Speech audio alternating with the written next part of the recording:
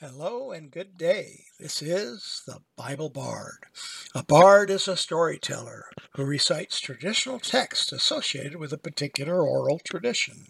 I'm here to recite and to amplify what the literature of the Bible says about who is God and who are human beings. Here's the place we're at today in part 2 of our subject, How the Bible Was Written. The Bible is a compilation of 66 individual books written by over 40 authors over a period of about 1600 years, beginning about 1500 BC and ending about 100 AD. In the 39 books that form the content for the Old Testament, different persons, people groups, nations, and empires, different religions and philosophies all march past the reader.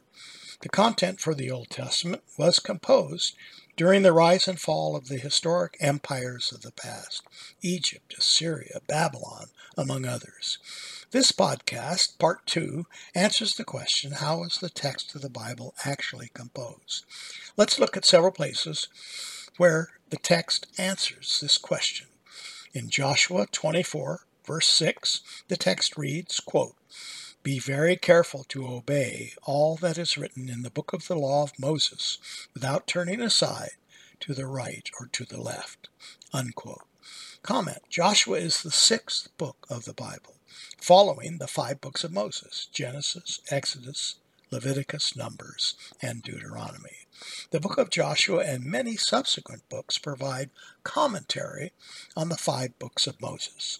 In Joshua's case, he argues that the promises written in Moses about the ancient Hebrews receiving an inheritance in the promised land have been fulfilled.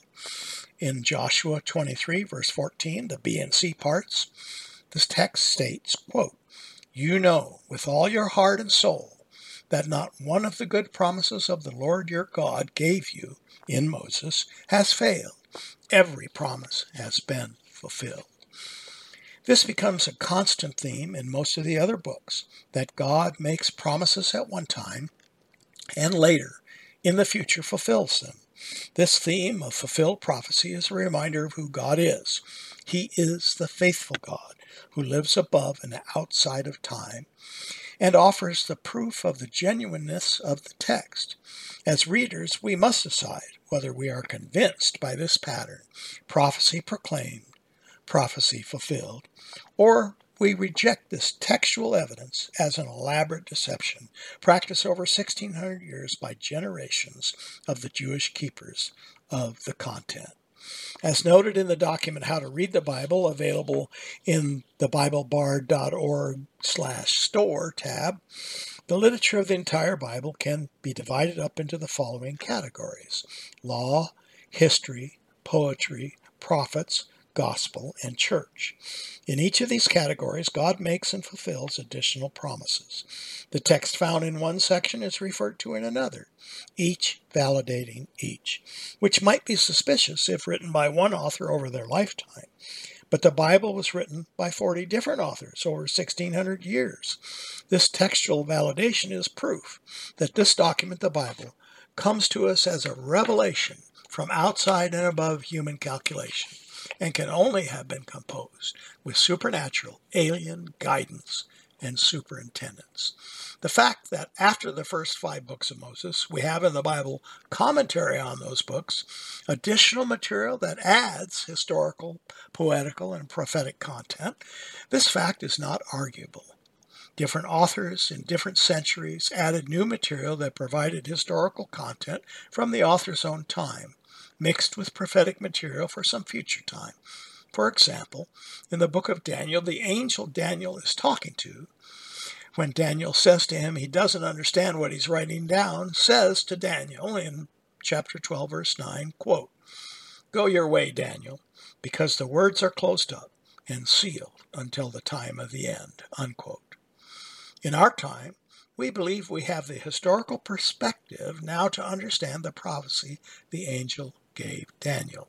And much has been written about this book, which contains references to technology and events that a person who lived many years ago, 2,300 years ago, I think, could not have imagined. Almost every book in the Bible can be dated based upon historical events that it relates.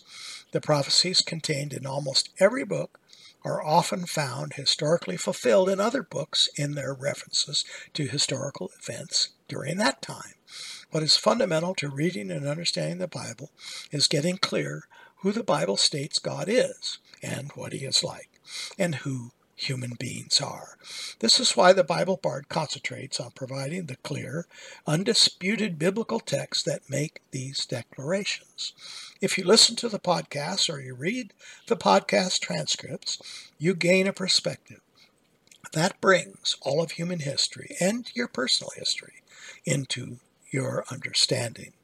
What is more important than understanding history, prophecy, and the plan of God in time is just knowing God himself. Everything in life falls into place once you know and become devoted to God alone. Devotion to him produces in you the ethics and morality that the study of ethics and morality can never impart. Devotion to God is superior to sacrifice, offerings, prayers, gifts, and everything else theology describes. Devotion to God overcomes everything that the study of doctrine fails to impart. If you are rightly devoted to God, you do not need anything else in order to live your life in the world, for he is with you, and he says he will never leave or forsake you. Scoffers who do not believe in the supernatural say that many of the Bible prophecies made at one date, which were later specifically fulfilled at a future date, are lies. In effect, scoffers think that the Bible's redactors, who lived after a prophesied event, edited the previous text to post-date the predictions so it would appear that there was a supernatural communication. Most classes in religion continue to promulgate this speculation as fact in our universities. This would be, if true, an enormous conspiracy theory that would have had to occur over many human generations during the 1600-year writing period of the Bible. Editors from many generations would, without knowing each other, have had to seize on hundreds of texts, change hundreds of copies of Bible components spread across the known world to make such a conspiracy successful. If you do not believe in the supernatural, this is a convenient way to account for occurrences in history that clearly appear to be supernatural. Upon reading the text, every reader of the Bible has to make a decision about the truthfulness of the text. Did Jesus truly heal a leper by touching him? See Luke chapter 4, verse 12. Did Jesus heal a paralytic who was carried before him in a great crowd? See Luke 5, verse 24. Did Jesus raise the dead? See Luke 7, verses 14 and 15. Did Jesus drive a demon out of a man who was mute? See Luke chapter 11, verse 14. Jesus' opponents, called the Pharisees, they witnessed these events, the text states, but they did not want to attribute them to the work of God because that would validate the teachings of Jesus, which were against them. So they said in Luke chapter 11, verse 15, by Beelzebub, the prince of demons, he, Jesus, is driving out demons, unquote. The opponents of Jesus had to acknowledge the supernatural nature of his healings during their lifetime. But instead of acknowledging that God did it, they attributed Jesus' healings to the work of anti-God, the devil. Of course, this maneuver doesn't help the modern-day scoffer because it still acknowledges the supernatural. If there is a devil, why can't there also be a God? And most of all, if there is a supernatural, why can't the Bible's account of it be true? This is the way the Bible Bard works. Brief recitations, closely focused, no distractions, no rabbit trails. Follow the Bible Bard on Twitter, Instagram, and Facebook. Send the Bible Bard any question or remark you care to offer to BibleBardUS@gmail.com. Glad to hear from you.